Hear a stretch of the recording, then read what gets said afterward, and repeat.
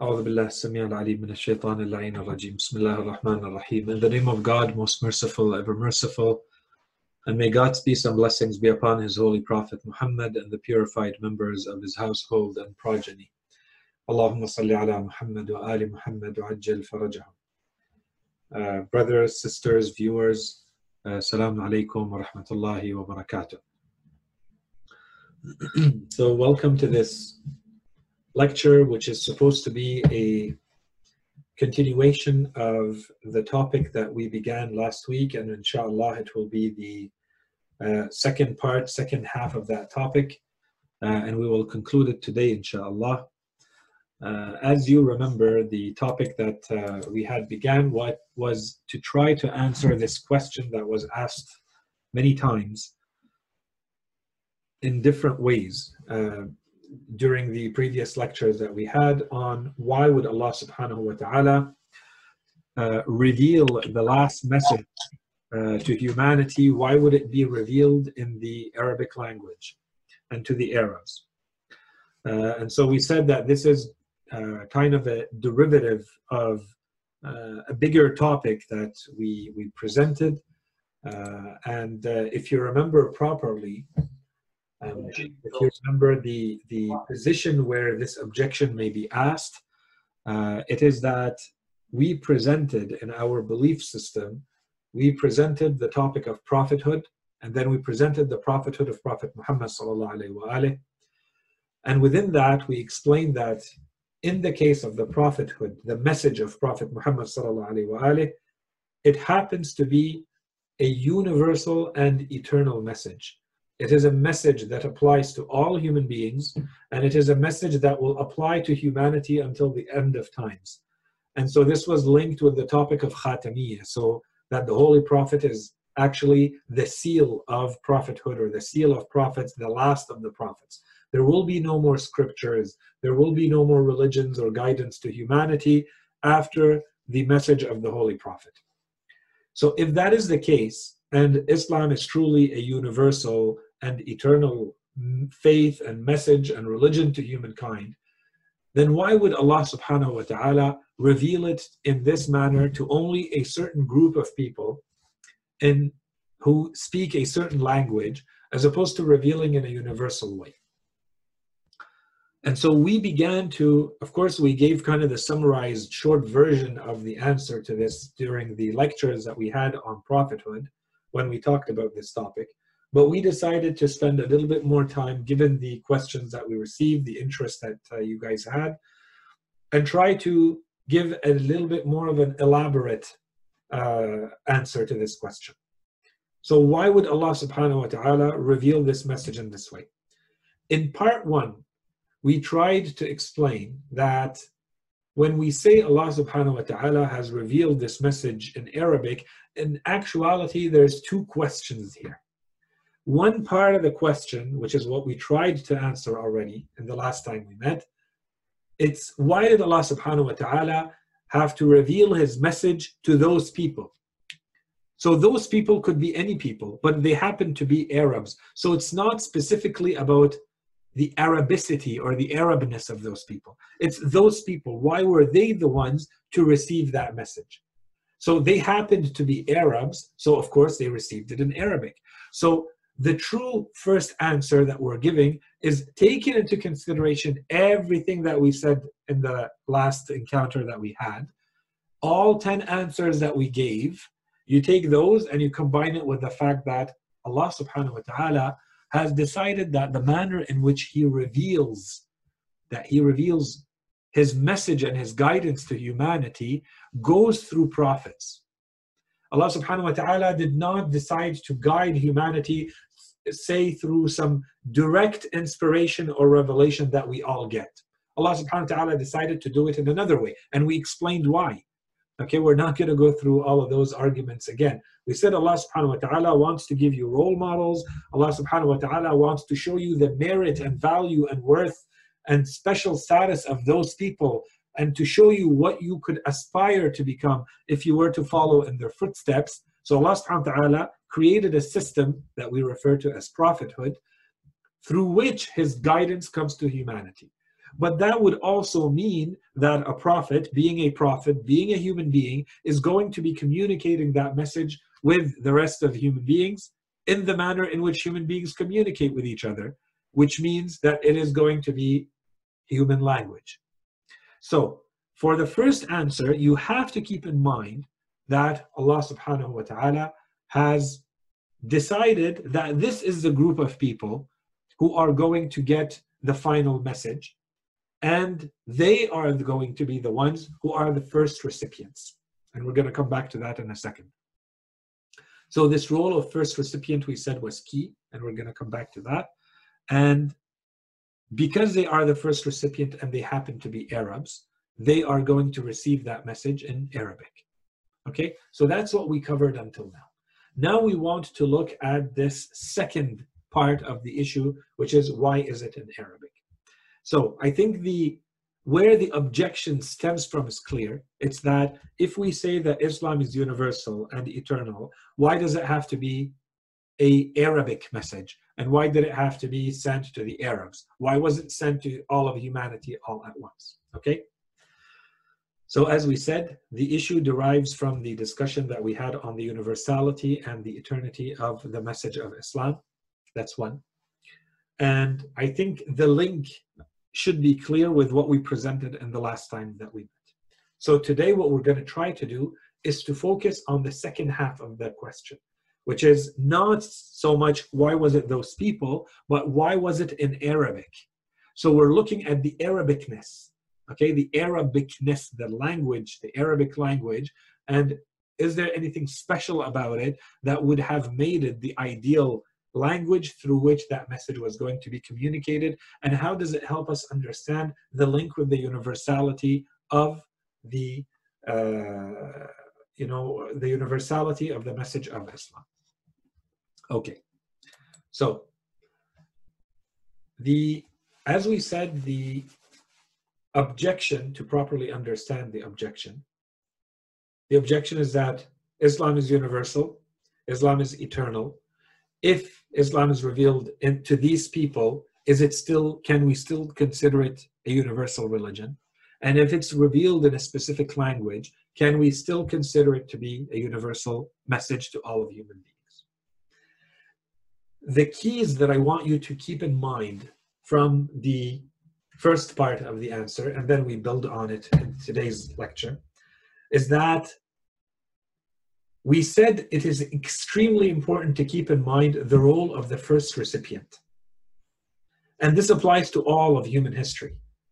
There are amazing things that could have spread in humanity, but that did not, because the first recipient was not the right first recipient. So it did not travel, it did not spread properly.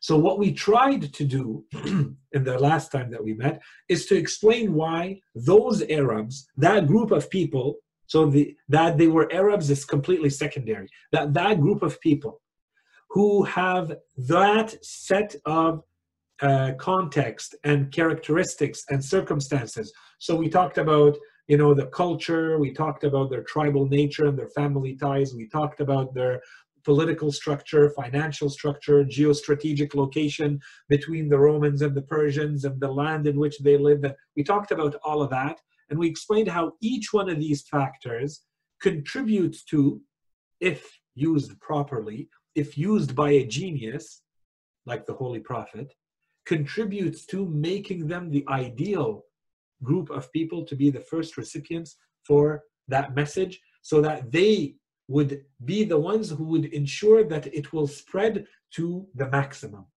Any other group would not have been able to be used to spread the message of Islam to the maximum like that group did, which happened to be the Arabs. Okay, that's one. Two, when we say that it is, of course, Allah subhanahu wa ta'ala is the one who chose, who put all of those circumstances in place. He sent the Holy Prophet at that time to those people, but then it was up to the Holy Prophet to kind of manage that whole situation in the way that he did. So here's where you have to decide, you have to see, did he actually do anything special or not? And the reason I ask this is because sometimes when you look at a set of circumstances, let's say a group of people in this case. When you look at them and you want to see to what extent is it natural for them to evolve into something? Is it natural for them? And to what extent it's absolutely not natural? So it's more of an exception, not necessarily, I could call it a miracle, something supernatural, it breaks away with all the laws. Let's just say there's a natural evolution towards something, or it doesn't really look like it should have been a natural evolution, but it still happened, which tells us that there was an external factor. So what do we mean? You look at a group of people, you look at the way they live, the technology they have access to, the knowledge they have, their family ties, their culture, their economy, their politics. You look at all of that. You can do that with any society today.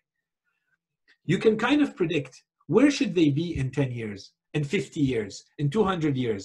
If you're really a sociologist and a historian and you understand the kind of the ebb and flow of how a society works, then you should be able to trace the path of that society to kind of predict how they're going to mature into something else, right? This is perfectly normal. When you go to that group of people, they happen to be the Arabs living in the Arabian Peninsula at that time, when anyone looks at them, when anyone looks at the circumstances of their living and their political, social, cultural, as we said, their intellectual, their all the factors that we looked at, would there have been anyone looking at them, could they have predicted what was going to happen next? So in the course of, let's say, over the one generation or less, the Holy Prophet's entire mission was, 20, maybe 2 to 23 years, with 3 years being a secret mission. And then he spent about 13 years in Mecca and 10 years in Medina, where he really was able to take his mission to another level. And during that little short period of time, you see the incredible spread of this religion, with people entering it before anyone is even sent to them. What happened there? What is the factor that makes that kind of group or society that if you had looked at them before the advent of Islam, no one would have ever been able to guess that they would be where they were, one of the fastest growing empires, and soon after they became the biggest empire in the world had ever seen. Okay, how did this happen? When you look at them, the before and after, there has to be something that happened. And the something, in short, is the Holy Prophet. That was the only difference. And this is where you see the greatness of this man, that he's able to take that kind of society. Anyone looking at it would say, the last group of people who are going to be able to evolve in this manner and who are going to be able to have this kind of impact on the world stage would be them. And yet the Holy Prophet was able to specifically use them to create the maximum advantage for the spread of this message, the message of Islam, in his own special way. And this is something that has been recognized by some thinkers and historians. And this was the entire foundation. I don't know if you guys some of you must have heard about a book called The 100, a ranking of the most influential people or persons or individuals in history. And it's written by Michael Hart. And he ranks the Holy Prophet as being the number one. And the number one most influential human being in the history of humankind. And the reason is because not just the outcome, but where did he start from? How much influence did he actually have to create that kind of change single-handedly? And that's what that historian was actually looking at. In any case, so this is what I wanted to make sure that we leave that lecture with, keeping in mind the 10 answers that we gave, or the 10 dimensions or factors through which we looked at that Arabian world, the Jahiliyyah world of the Arabs, and what the Holy Prophet was able to do with them in order to create maximum spreading of his message, of the message and the teachings of this religion of Islam. And so, keeping all of this in mind, now we want to move to the second part of the question. So we answered, why did Allah subhanahu wa ta'ala choose those people? We gave 10 answers. Now we want to ask the question, but why did it have to be in Arabic? So as we said, now we're going to try to give 5 answers. Okay? But there's a part of the 5 answers that has already been given, which is if Allah subhanahu wa ta'ala has chosen this system of guidance to humanity through a prophet, and that prophet speaks the language of his people, and those people happen to be Arabs, then Allah subhanahu wa ta'ala chose to reveal it to the Arabs in Arabic. And the reason, go back to the previous lecture and you'll see why those people specifically to become the first recipients of that message. So that's one. That's something just to keep in mind because that's a link with the previous one. Now, before we jump into the answers, I wanted to kind of put you in the mood of this general topic by reading the verses of the Quran. This is not all of them. I'm skipping a few here. In total, there are 14 verses in the Holy Quran that I've counted that have to do with this topic, directly or indirectly. And you'll see what I mean by indirectly. The topic being the language in which the Holy Quran has been revealed. Okay? So the first category we can say is the general rule that Allah subhanahu wa ta'ala gives, that when He reveals a set of teachings to human beings, He reveals those teachings in their own language. Okay? So we have this verse that says, "We did not send any messenger except with the language of his people, so that he might make clear to them." So Allah subhanahu wa ta'ala says, in order that we create maximum clarity for that message to be understood, Allah subhanahu wa ta'ala always talks to the people in their own language. That's a general rule. Keep it in mind. Okay? In another verse, those 3 verses, now, see, we haven't talked about Arabic yet. That was general principle. In those verses, the Holy Quran is now specifically talking to the Holy Prophet and his people, and he's saying, and we have revealed this Quran in your language and in the language of your people. So it says, indeed, we have made it, we have eased it, okay? And the Holy Quran uses those terms. Indeed, we have eased it in your language so that you may give good news thereby, by it, to the God-wary or to the pious, and warn with it a contentious lot. So those who are pious, they're going to be receiving good news from it. And those who are contentious and who just wants to obstinately and stubbornly, argue with the Holy Prophet, they are going to be warned by the Holy Quran. Okay, so now we're starting to see that the Holy Quran is being sent in a language. Again, here, see how it says, in your language. Indeed, we made it simple, or we eased it in your language so that you may give. So in order for the Holy Prophet to use this teaching to perform these functions, so in the first one it was to make clear, here it's to warn and to give good news. In the next verse, indeed we have made it or eased it in your language so that they may take admonition, so they can use it as a warning, okay, and they may take heed and they actually listen to what is being said. Okay, in another verse, and thus we have revealed to you an Arabic Quran, so that you may warn the mother of the towns, usually they say that's Mecca, and those around it, and that you may warn against the day of gathering, so Yawm al-Qiyamah, about which there is no doubt, a group in paradise and a group in the blaze or a blazing flame. So why did Allah subhanahu wa ta'ala send the Quran in Arabic? It's so that He can warn the mother of the towns, al-Qura, Mecca, according to the majority of the interpreters, and that you may warn, so that everybody understands this warning in their language. It is being sent to them in Arabic. Okay. Now there are a group of verses, a batch of verses, a category of verses that specifically refer to Arabic again and again. So we're going to go through them quickly. And again, I'm reading these so that you keep them in mind as we go through the answers afterwards. Indeed, we have sent it down as an Arabic Quran so that you may reason. This is aql, so that you may understand, so that you may reason. Keep that in mind. Thus, we have sent it down as a dispensation in Arabic. Okay? In another verse, we certainly know that they say it is a human being who instructs him. So it's not Allah who's teaching him. He's learning the Quran from someone else who's teaching him. The language of him to whom they refer is, in the Quran, it says A'jami. So the best way to translate it for now is non-Arabic. Okay, it's foreign, it's obscure. While this revelation that they're hearing is a manifest, clear Arabic language in Surah Al-Nahl. In another verse in Surah Taha, it says, thus we have revealed it down as an Arabic Quran, and we have given or paraphrased or propounded, explained some of the threats or the warnings in it, so that they may, your people, may be godwary, so they may be pious, they may be righteous, religious, or it may make them take heed, or it may evoke remembrance in them.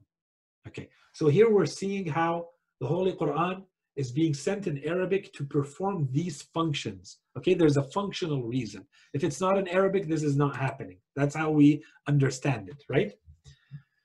A few more verses. This is indeed a revelation successively sent down from the Lord of all the worlds. The trustworthy Spirit has come down with it upon your heart, so that you may be one of the warners in a clear or evident or eloquent Arabic language. In another verse, Surah Al-Zumar, certainly we have drawn for humankind in this Quran every kind of example, so that they may remember. An Arabic Quran, free from any distortion or without any deviation, that they may be God-wary, that they may be pious. In Surah Fussilat, a book whose verses have been detailed or made distinct or elaborated, an Arabic Quran for a people who have knowledge. So now it's about knowledge. Okay. And had we made it a non-Arabic Quran, they would have surely said, why have not its signs been clarified or articulated or explained?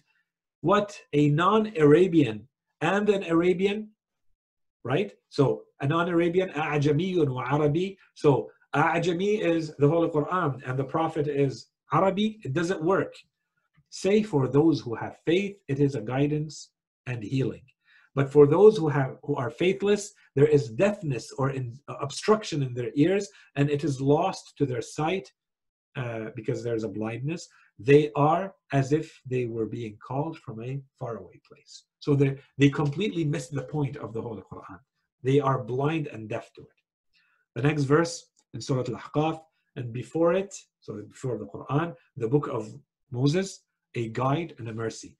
And this is a book which confirms it, so which confirms the guidance in the book of Musa, an Arabic language, to warn those who have committed injustice, and good news for the virtuous or the doers of good. Okay, in Surah Al-Ahqaf. So keep those verses in mind. Now we're going to get into the answers. So, answer number 1. Why would Allah subhanahu wa ta'ala reveal the Holy Quran in Arabic? Let's start with the most frank, honest answer that we should be giving to this question. And the real answer is, we do not know for sure. What we do know, based on everything we know, is that, and everything we have said until now, is that we believe in a God who is wise. We believe in a God who acts with purpose, because he has no reason to act without purpose.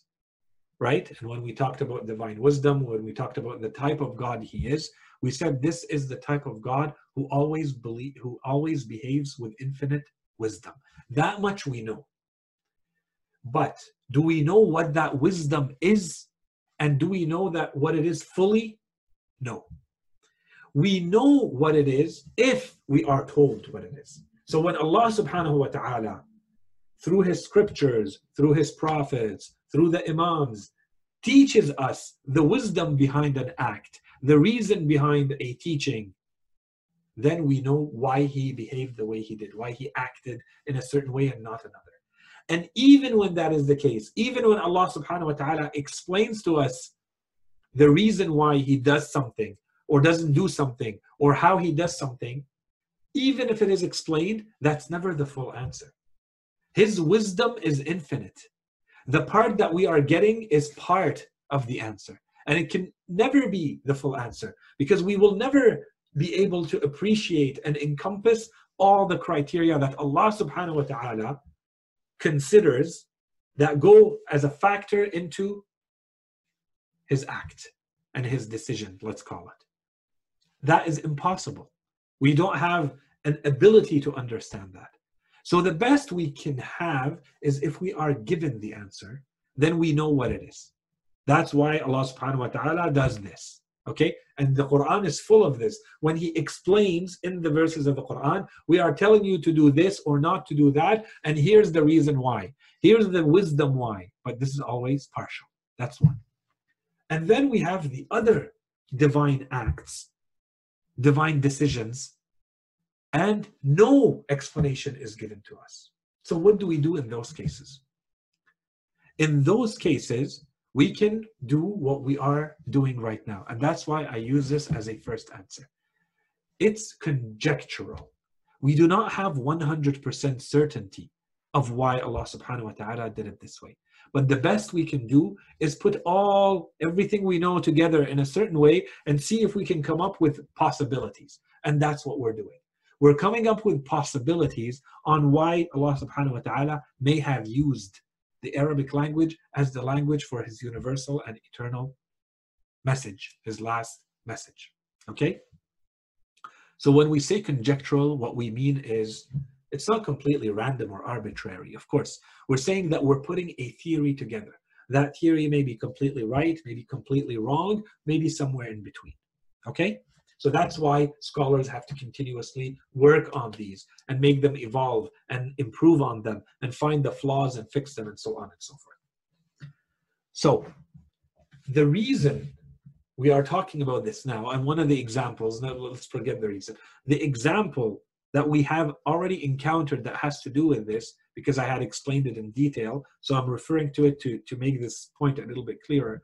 If you remember when we talked about general prophethood, we said Allah subhanahu wa ta'ala has not given us all the reasons and all the manners in which He decides when a prophet is required for a group of people, which group of people should receive that prophet, what kind of prophet He should be sending, should it be one or more prophet with a new scripture or not, and so on and so forth.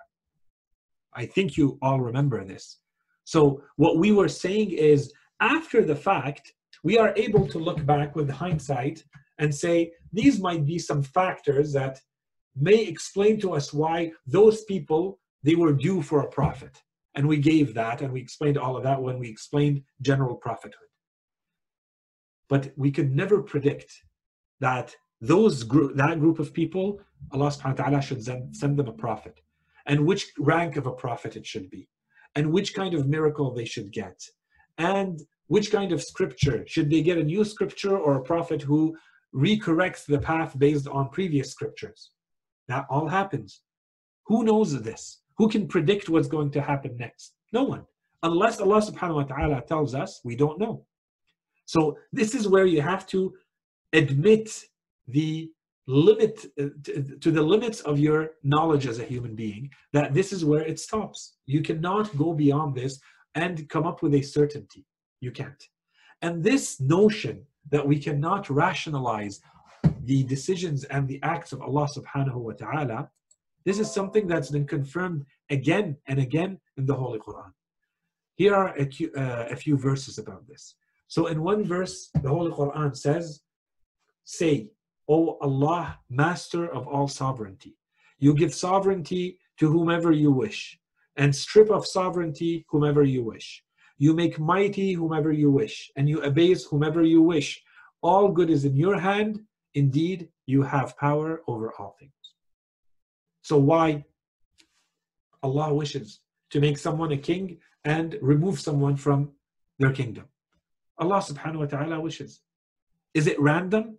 Is it without wisdom? Was it without purpose if we do not understand or know? Of course not. If we are able to tell after the fact these might be the reasons, is that 100% sure? No, this is conjectural. But this is the best we can do. Another verse of the Quran says, your Lord creates whatever He wishes and chooses. So this could be most likely a direct reference to when Allah subhanahu wa ta'ala chooses someone for prophethood. When Allah subhanahu wa ta'ala looks at earth and decides that the Virgin Mary is going to be the mother of Jesus Christ, and she is going to carry a miracle, and she's going to be a miracle herself. How is this done? Allah chooses. That's what the Quran says. Your Lord creates whatever He wishes and chooses. Choice does not belong to them. They cannot come back and object to Allah. Why did you make so-and-so a prophet and not so-and-so? It's not up to them to decide this. They don't know. It's not their place, right? Choice does not belong to them. Immaculate is Allah and exalted above having any partners they ascribe to Him, as though there's anyone else who could be put at the same rank with God to decide of such things. And finally, He is not questioned about what He does, and they are questioned. لا يسأل عما يفعل وهم يسألون. This is for all of us. This is all of humanity. This is all creatures before God. You cannot really question why Allah does or doesn't do. Especially, all you can do is understand how Allah subhanahu wa ta'ala acts generally. And what we know is He acts based on infinite wisdom. So there's infinite wisdom behind His act because of the nature, because of the essence of who He is. But the specifics, we fail to understand them unless He tells us what they are. So that's answer one. We do not know for sure. Okay? So that said, let's move to answer number two.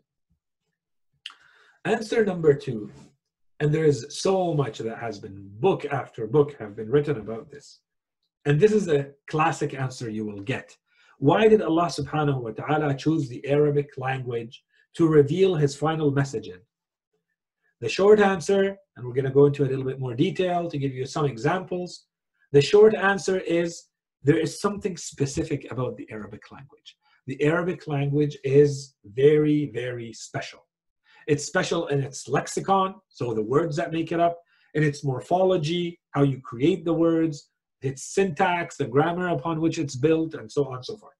It's special. It's a very, very special language. And of course, here we can't get into the technical details. That would take a lot of lectures to try to explain from every angle what has been said about how special the Arabic language is. So I'm just giving you quick answers, quick points that come from the classic literature about how, in what way is Arabic special.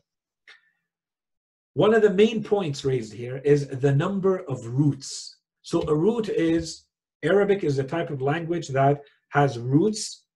And if you have a root, it means you can create multiple words from a certain set of sounds.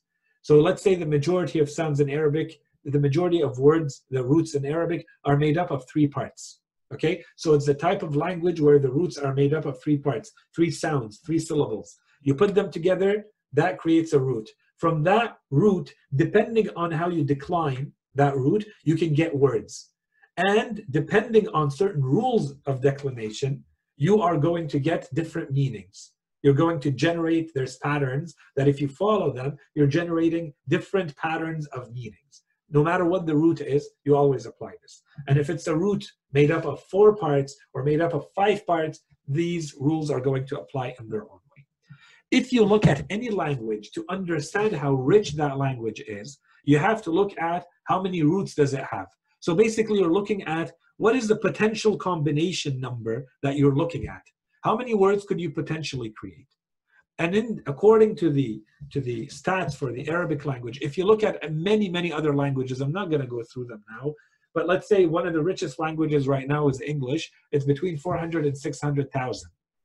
If you look at Arabic, it has 12.3 million roots, 12.3 million combinations, not roots. So if you put the roots together, and I hope I didn't say roots in English, how many words you're basically generating from the available roots that you have.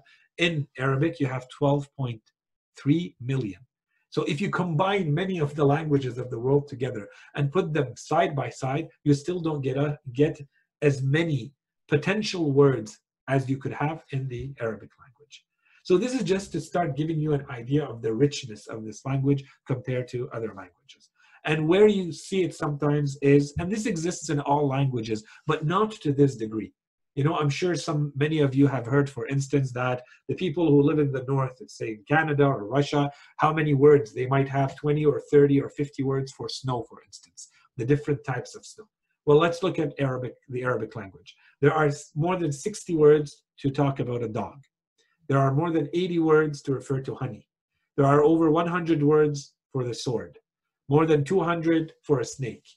more than 500 for a lion, and more than 5,400 for a camel. Okay, are they the same? No. These are different ways to talk about a reality with a nuance. There's a reason why you choose this word instead of that word. If you have the linguistic affinity, you will understand what is different between those 2 words, or 3 words, or 10 words, or 5,000 words. Okay?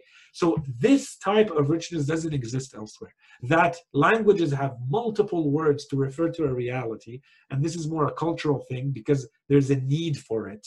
Okay? The more you encounter that reality, the more you have to express its nuances and its differences to others, the more words you need for that, and that's when you come up with different words. So what we were saying right before stopping is that there is a scholar, he's actually a medical doctor, but who decided to write a book that has now become, it's called Mu'jam al-Firdaus. And in his case, he is someone who initially began by looking at the Arabic language, thinking that the Arabic language has something like 330 words that were borrowed by other languages, and they became the source of those languages for those words. So you know how languages, they borrow from each other, they take words from each other. Okay, so there were around 300 words, and that's still a lot, that initially this man thought were borrowed from the Arabic language by other languages, including, in this case, English. So over the next, years, many years, because he worked on this for a very long time, and I've gone through the book. It's a two big volume book.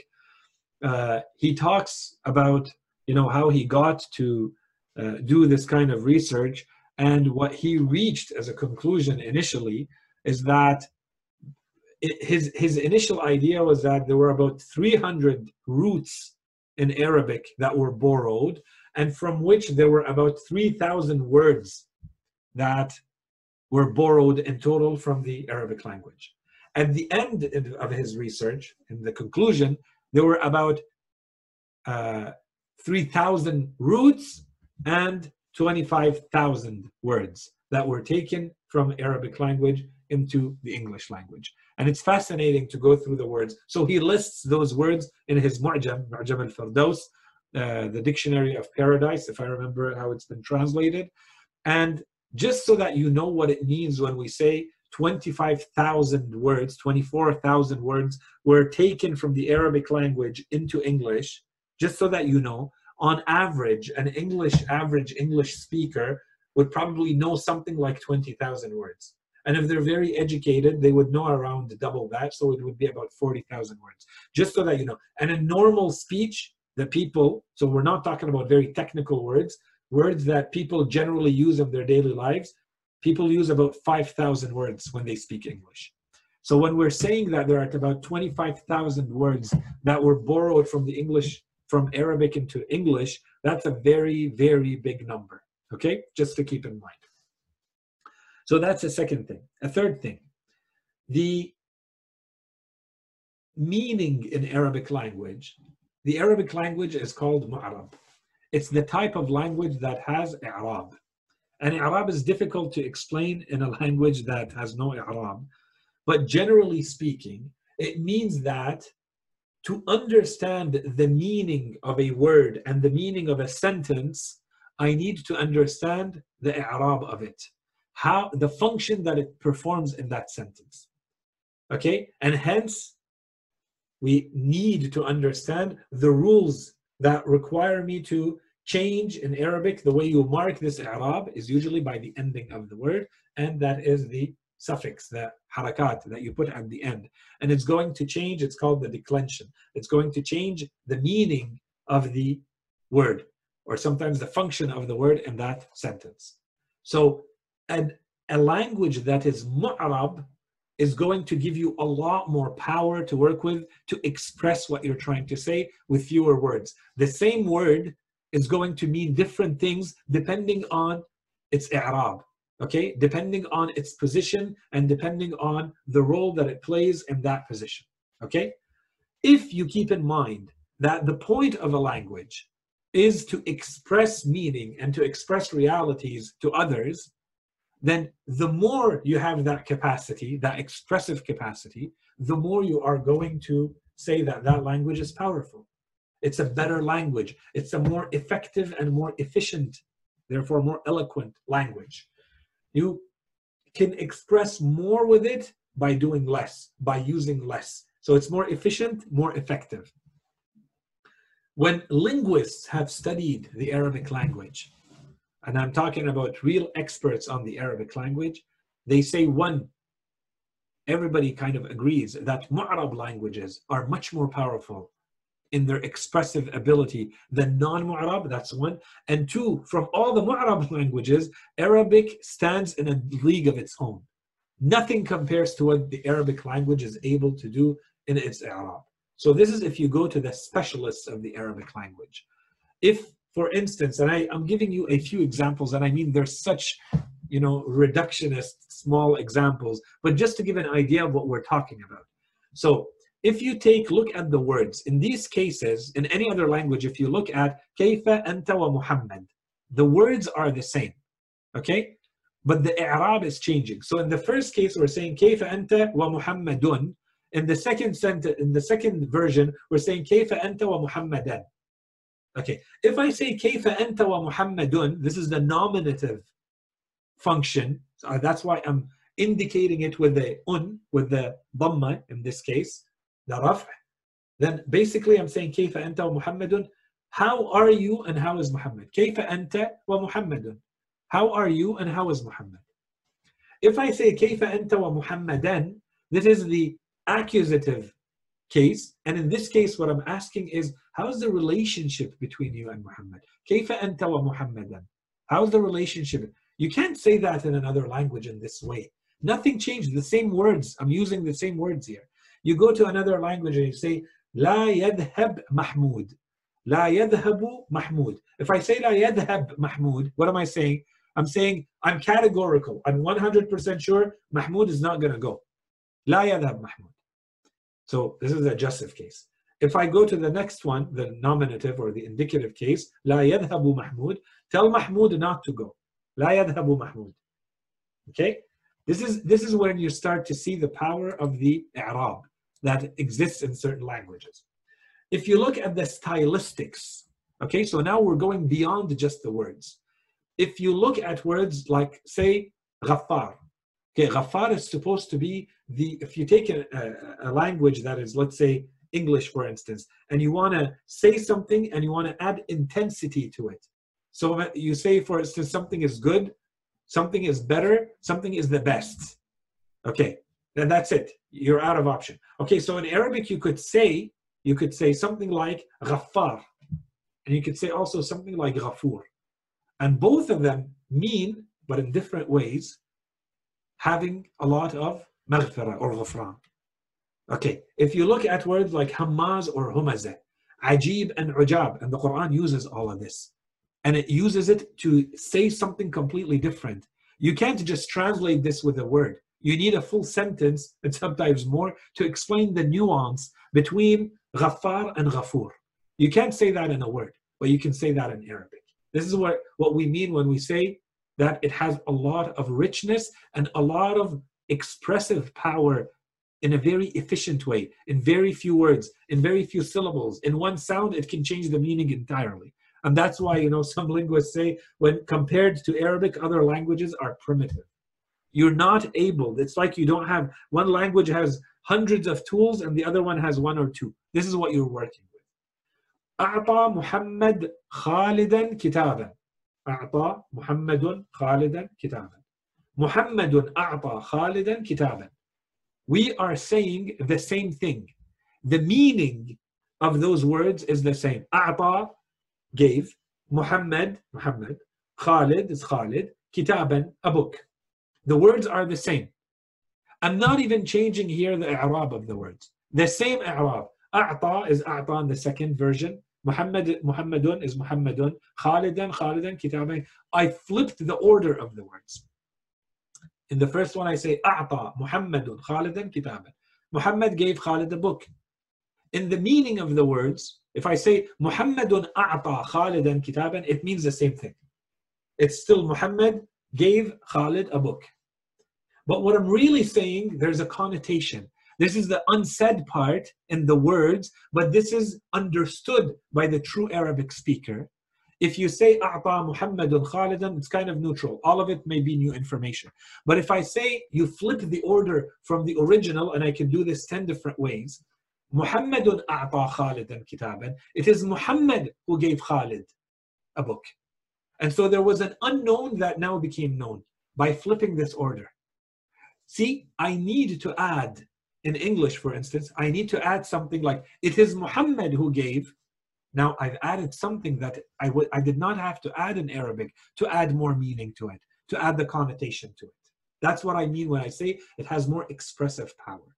And then there's other, things that may be added. For instance, Arabic does not need auxiliary verbs, as you have in many languages. A verb is not powerful on its own, so you have to add a helper verb for it to stand and make full meaning itself. In Arabic, you don't need that. Okay, so this is where you see the strength, the expressiveness of those words in Arabic. Reduced use of articles and empty words. So how much expressiveness does a word have? How much meaning does it carry? If you use a lot of articles, articles don't carry a lot of meaning in themselves. When you say that, and, or, and, that's why usually they're referred to as empty words. It's not like saying table and chair and house, because they're helping you get the language or the idea across, but in itself, it's not really doing anything. In Arabic, there's very little of that compared to other languages. So every use of every word has a lot more meaning. So you need a lot fewer of them. And this is something very interesting. As someone who has spent a lot of time studying languages, there's always usually a very interesting trade-off.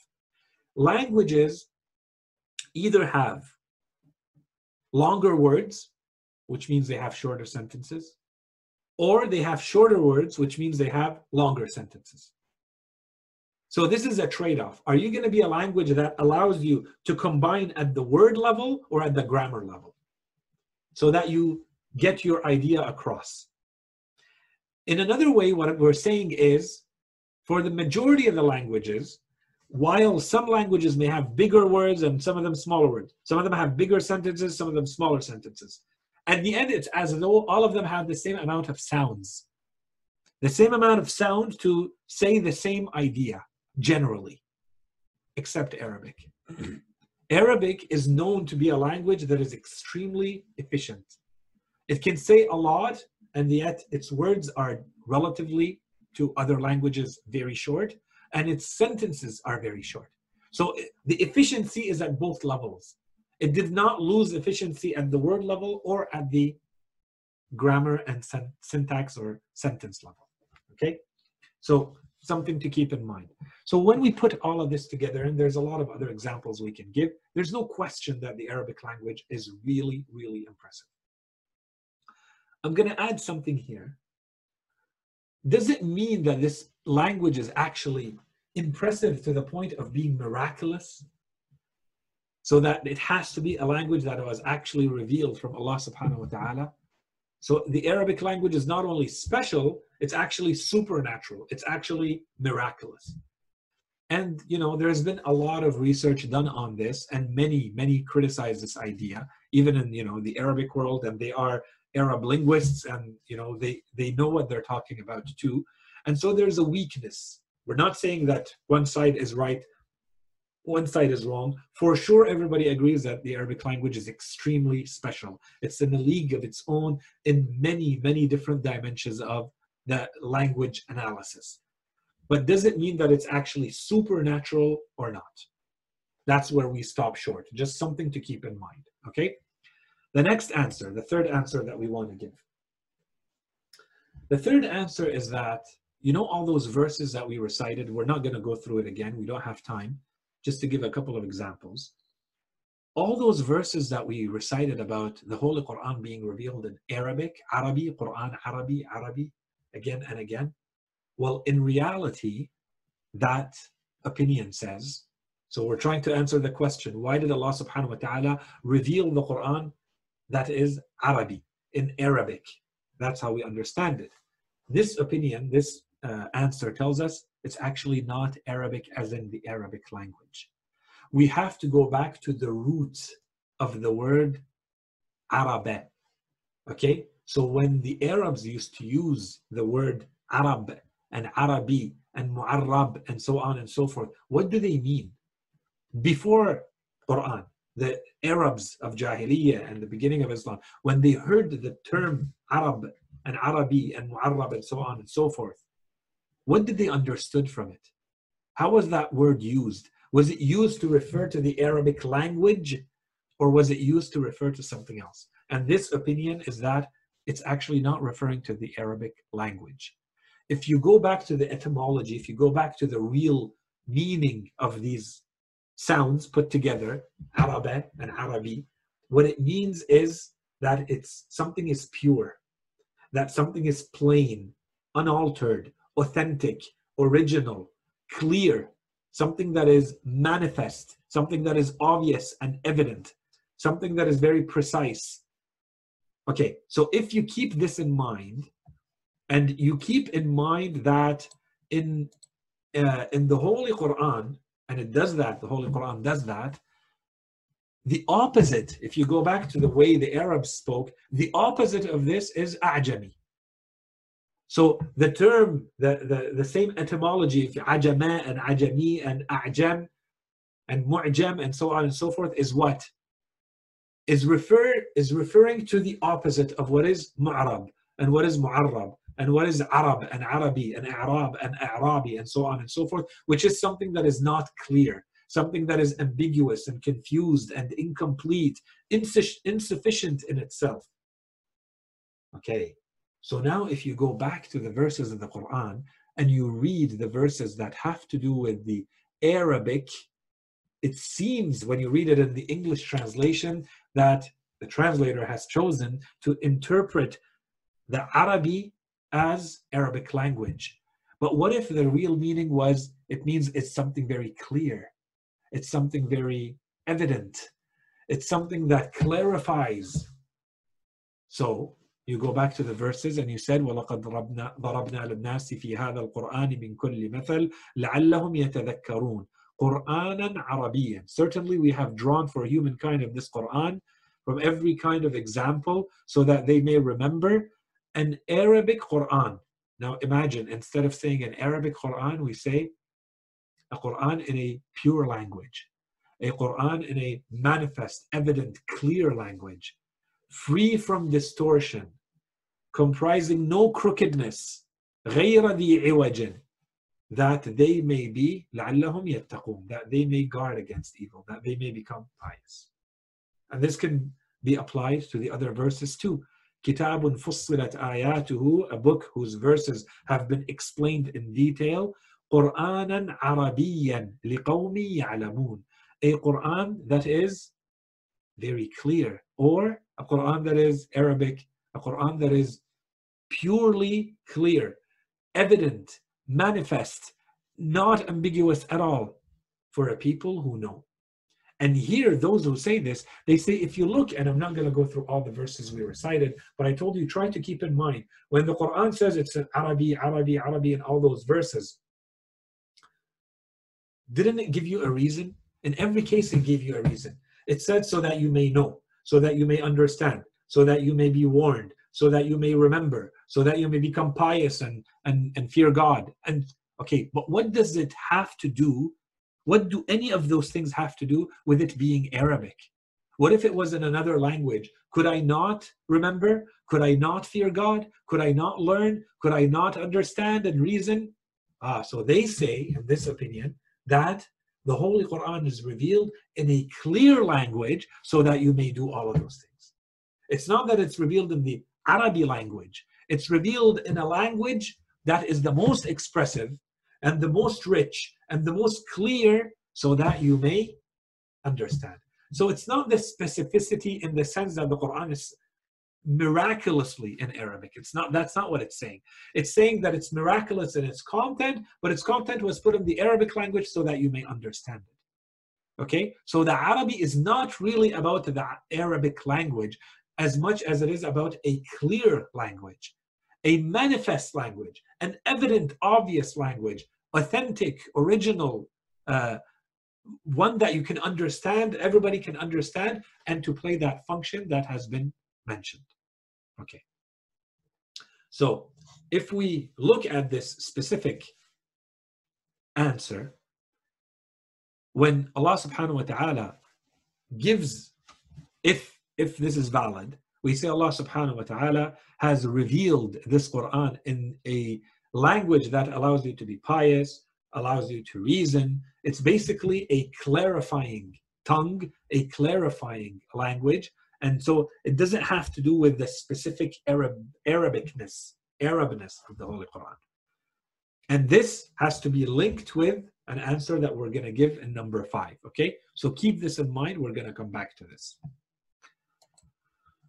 Answer 4, the theory of the original language, and we are going to run out of time soon, so I'm going to go quickly here. To be honest with you guys, this is still a theory in progress. Okay, this is not a completely well-formulated theory. There are bits and pieces of it by some thinkers and authors out there, and I'm working on putting all of this together into something a lot more developed. But the short, this is the you're getting the Reader's Digest version of this theory right now. Language is a system to express meaning. This theory says, the classic theory today, in linguistics, if you were to study linguistics, it's all based on Ferdinand de Saussure's theory, says that the sounds and the way they're put together is arbitrary. So it's random. There is no link between, let's say, the word apple and an apple. And that's why if you go to another language like Arabic, you have another word that says tufah. So the sounds that you're saying, the sounds that you're using, have nothing to do with the reality you're describing. How did we get to the word tufah in Arabic and apple in English? Who knows? Completely random. Group of people decided together, and it spread, and it became popular enough that today we call it a language, and this is the word that we use. That's kind of what the theory says. This theory of the original language goes completely against this. And it basically says the original language of humanity was not random. And there's a link here between what Allah subhanahu wa ta'ala taught Adam alayhi salam, al-asma'a kullaha. Allah subhanahu wa ta'ala taught him all of the names. Okay, so here the reference is Allah subhanahu wa ta'ala taught language to humanity. The language that he taught to Prophet Adam alayhi salam, if it is this, in this sense, this is how it's understood in this theory, is that every sound that a human being says carries meaning in itself. It's not random. The original language of humanity, the one language from which all other languages eventually developed, that language, every sound carries meaning in itself. And once you combine sounds, you create new meaning. And if you move the sound, depending on where it is in proportion to other sounds, that gives another meaning. Okay. So that's one thing to keep in mind. The other thing to keep in mind, this theory says, is that the fact that a sound carries a meaning is not because someone told you this sound means that. You intuitively understand this. Psychologically, you are wired to understand this because these sounds are natural. They're based on the way you are wired and you are created, not just you, the entire universe. These sounds exist in the real world, and you are replicating them with your vocal cords and your vocal instrument, your mouth and your everything that you have that generates your language. You are replicating what is out there in nature. And those sounds in nature, they carry meaning. And as a human being, you're using that meaning. So it has, that's one level, the meaning, the intellectual aspect, the cognitive aspect, but it also has a psychological aspect to you. It has an effect. Every sound that you hear as a human being has a specific vibration, and it has a specific effect on you as a human being. You are wired to receive and to react those sounds in a certain way. And that matches the laws of nature. In other words, if there is such a thing as a revealed language that matches where those sounds are natural, that is the closest thing that we would have in a language world that matches the blueprint of the creation of the world. The laws are all the same. They just appear differently depending on which angle you're looking at them from, right? So if you're looking at them from matter and things, you can look at it from a physical point of view, mathematical, chemical, biological, but the sound is there. These vibrations are there. They're part of the created universe, and there are laws that manage and dictate what happens when certain creatures, like a human being, hears certain things, certain vibrations. So the natural use of the sounds, the more you use the natural way the sounds are supposed to come to you, the more you understand, the more it carries the true meaning, those sounds, one. And two, the healthiest it is for you to be hearing it in that manner, in this way. And this is maybe a reason why, for instance, when you are about to slaughter an animal, Allah subhanahu wa ta'ala says the name of God on it. Say Allah on it. Because that vibration that you're generating by saying that, or when you read the Holy Quran, and that vibration that you're using to recite the Holy Quran, when we say, for instance, it has blessing, there might be a material dimension to this. So that it actually has a true impact on anything that's receiving this, especially if it's alive. Then it's receiving it a lot more than something that's dead. The dead thing is still receiving, but not like the thing that, like a plant. An animal will receive more. And a human, even if they don't understand the words, the vibration, which means the sounds that you're making, the sounds that have been put together in this way in the Holy Quran, is what can generate certain effects in things, in plants and animals and people, for instance. This is all of this theory is, coherent and holds true. So when we come back to the Holy Quran, bottom line is it's revealed in this language because today the Arabic language is the closest thing we have to the original language, which matches the thing that was revealed to humanity where sound equals meaning. And it's put together in that way. So that means we have to go back to the sounds of the Quran and see how the sounds of the word actually carry the meaning of that word. Okay? The last answer that we can give to this, so that we don't take too long, is that the reason when we concentrate on why the Quran was revealed in Arabic, we're missing the point. The Holy Quran is miraculous, yes, but it's not because it's revealed in Arabic. There was something absolutely astonishing and surprising and had huge impact on the people receiving that language when it was revealed to them in Arabic, because they understood that. But the miraculous nature of the Quran, and we spent a lot of time on this, but I want to come back to it, is that humanity, as it evolves, as it matures, as the human collective mind evolves, the more it evolves, the more it can understand from the Holy Quran. And this is part of the miraculousness of the Quran. This depth in the meaning of the Holy Quran. Okay. So if that is the case, then when I look at the Holy Quran, whether the miraculousness of the format is there or not, slowly and with time becomes secondary. Because what really matters to me as humanity evolves and as humanity goes deeper and deeper into knowledge and into understanding the world and to understanding the laws that govern the world, the universe, and as I need more and more complex things from the Holy Quran, and I discover them once I go looking for them, this is the true miraculous nature of the Quran, which means that it's not really about concentrating on the Arabicness of the Quran. It's more about looking at the content of what the Quran is saying. Okay? So why was it revealed in Arabic? In partial answer is because the original recipients needed to be that group of people. But today, when this can very easily be a universal message, yes, when you take the Quran and you make it into English or French or Russian, you are only taking one interpretation, but that's more reason to study it. And Allah subhanahu wa ta'ala made it this way. But still the point is that you concentrate on the content. If you want to get the full experience, you need to go and spend some time studying Arabic and understanding it. But you're still not missing the point by going to another language and understanding the Quran. And this is obviously a call now for people to go and read the Quran and try to convey it and translate it to convey the most meaning that they can to the world. Okay?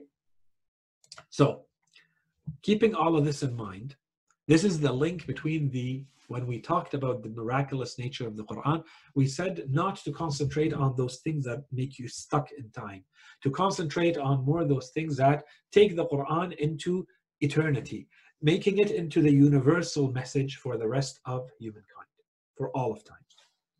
And the last point to link to this is that, if you remember, we said, so does it mean, if we say, depending on which answer we take, if Arabic is special, does it mean that it needs to be miraculously special, supernaturally special? No. Let's say that the Holy Quran is revealed in Arabic, and the more we study Arabic and other languages and compare between them, we see that it's not that special. What's available in Arabic is also all available in other languages, and as special as it is, maybe in the future there will be a language that will be even more efficient than Arabic. But Allah subhanahu wa ta'ala, for all the right reasons, and some of them we mentioned and some of them we didn't, Allah subhanahu wa ta'ala still revealed it in Arabic. Does that take away from the miraculousness of the Holy Quran? No, it does not. The miraculousness of the Holy Quran that we presented rested on so much more than just the Arabicness. The Arabicness is one component of the Quran. In fact, what we were trying to show is that the Holy Quran is miraculous in everything, including the Arabicness. But it's not limited to the Arabicness. And in this world, and in this age, if the Arabicness of the Holy Quran is not what matters the most to the majority of people, to us or to others, don't concentrate on that. Go after the other aspects of the Holy Quran that are miraculous and that are relevant to today's world, and concentrate on those and look those up and research those to yourself, and for the others, so that that message can be portrayed to the rest of humanity.